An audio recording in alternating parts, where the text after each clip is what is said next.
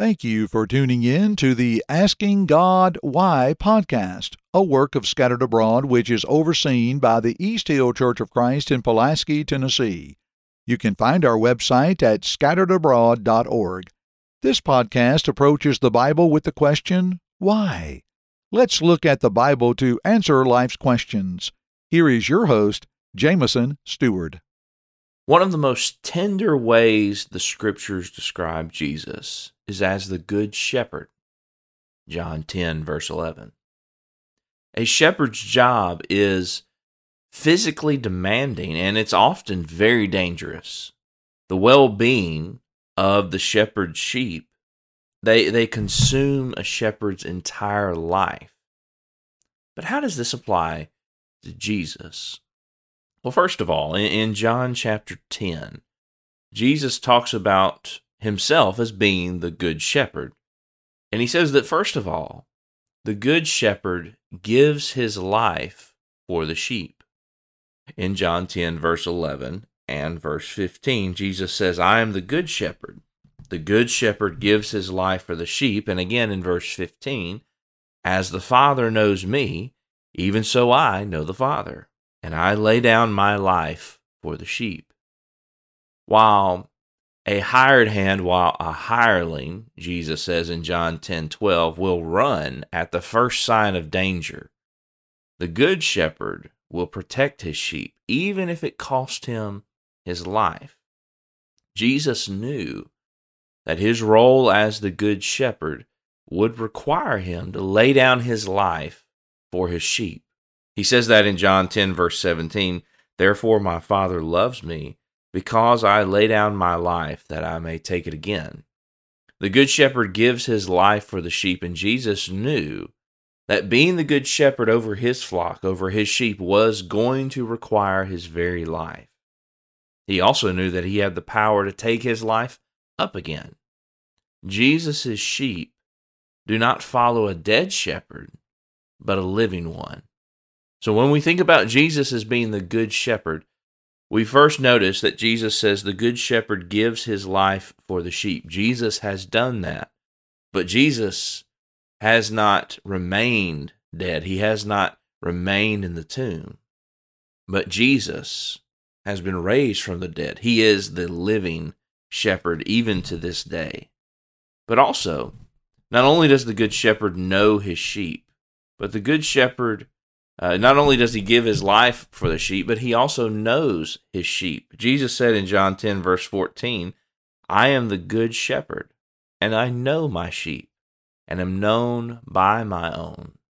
As the Good Shepherd, Jesus knows those who are, and he knows those who are not his sheep. Jesus told the Jews later on in John 10, verse 26, you do not believe because you are not of my sheep, as I said to you. Today, many claim to be God's sheep, just as many of the Jews did during the life of Jesus. However, Jesus knows who the imposters are and who are truly his sheep because he is the Good Shepherd. He knows who is following him and who is not. He knows who is living a hypocritical life and who is truly his disciple. The Good Shepherd gives his life for the sheep. The Good Shepherd knows his sheep, but also Jesus goes on to say that the Good Shepherd knows the Father. As we read a moment ago in John 10:15, as the Father knows me, Jesus said, even so I know the Father.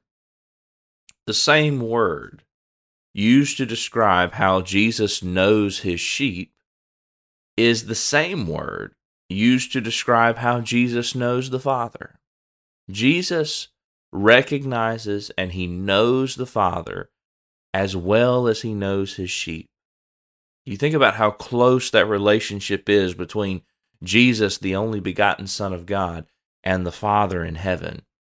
That's how close the relationship is between Jesus and his sheep. Because of this, Jesus is as the Hebrews writer says in Hebrews 2:17, Jesus is a merciful and a faithful high priest in things pertaining to God. He understands God's side of things, and he makes propitiation. He is the atoning sacrifice for the sins of the people. Jesus, because he knows us both, he understands everything we both need and require. Jesus understands the Father and humanity perfectly. Therefore, he's able to reconcile us. He's able to bring us back to God.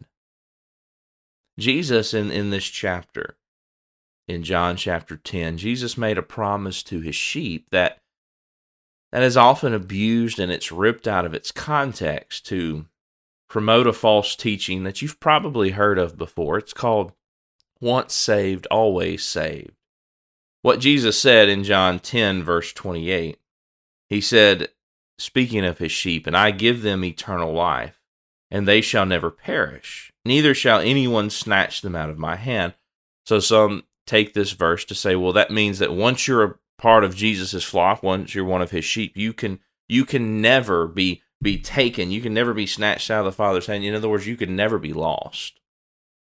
While this is indeed a wonderful and glorious promise that Jesus makes, there is a condition that's placed upon this promise, and that comes in verse 27, where Jesus also points out that the good shepherd sheep hear his voice and follow him. My sheep, Jesus says, hear my voice, and I know them, and they follow me. Hearing and following the good shepherd is something that Jesus' sheep must continue to do.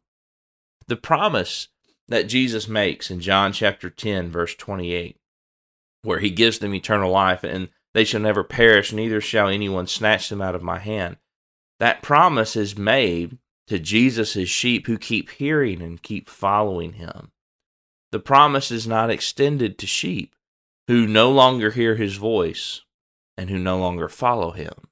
Certainly, we can have assurance that we are saved, but we must remain faithful. We must, as John talks about in 1 John chapter 1, we must walk in the light as he is in the light, so that we have fellowship one with another, so that us and God have fellowship, and so that the blood of Jesus Christ continues to cleanse us from all sin. If we choose to step away from the light, to step out of the light, and to go our own way, to quit listening to the shepherd, and to follow our own path, we are removing ourselves from the place where we can have assurance of our salvation.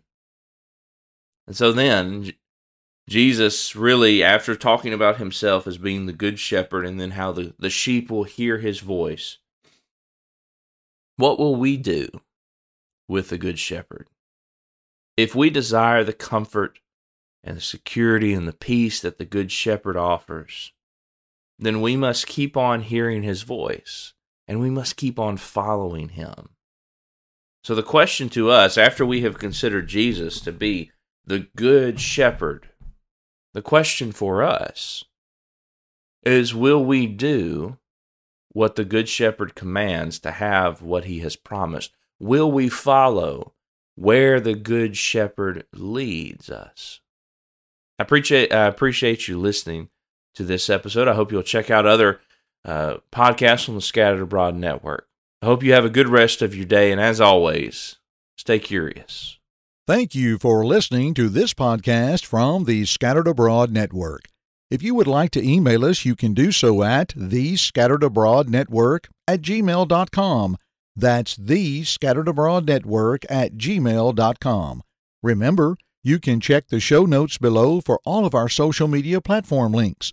Also, don't forget that you can find us on all major podcast platforms, and please leave us a rating or review. We hope and pray that this has helped you grow closer to Christ, even though we are scattered abroad. May God bless you.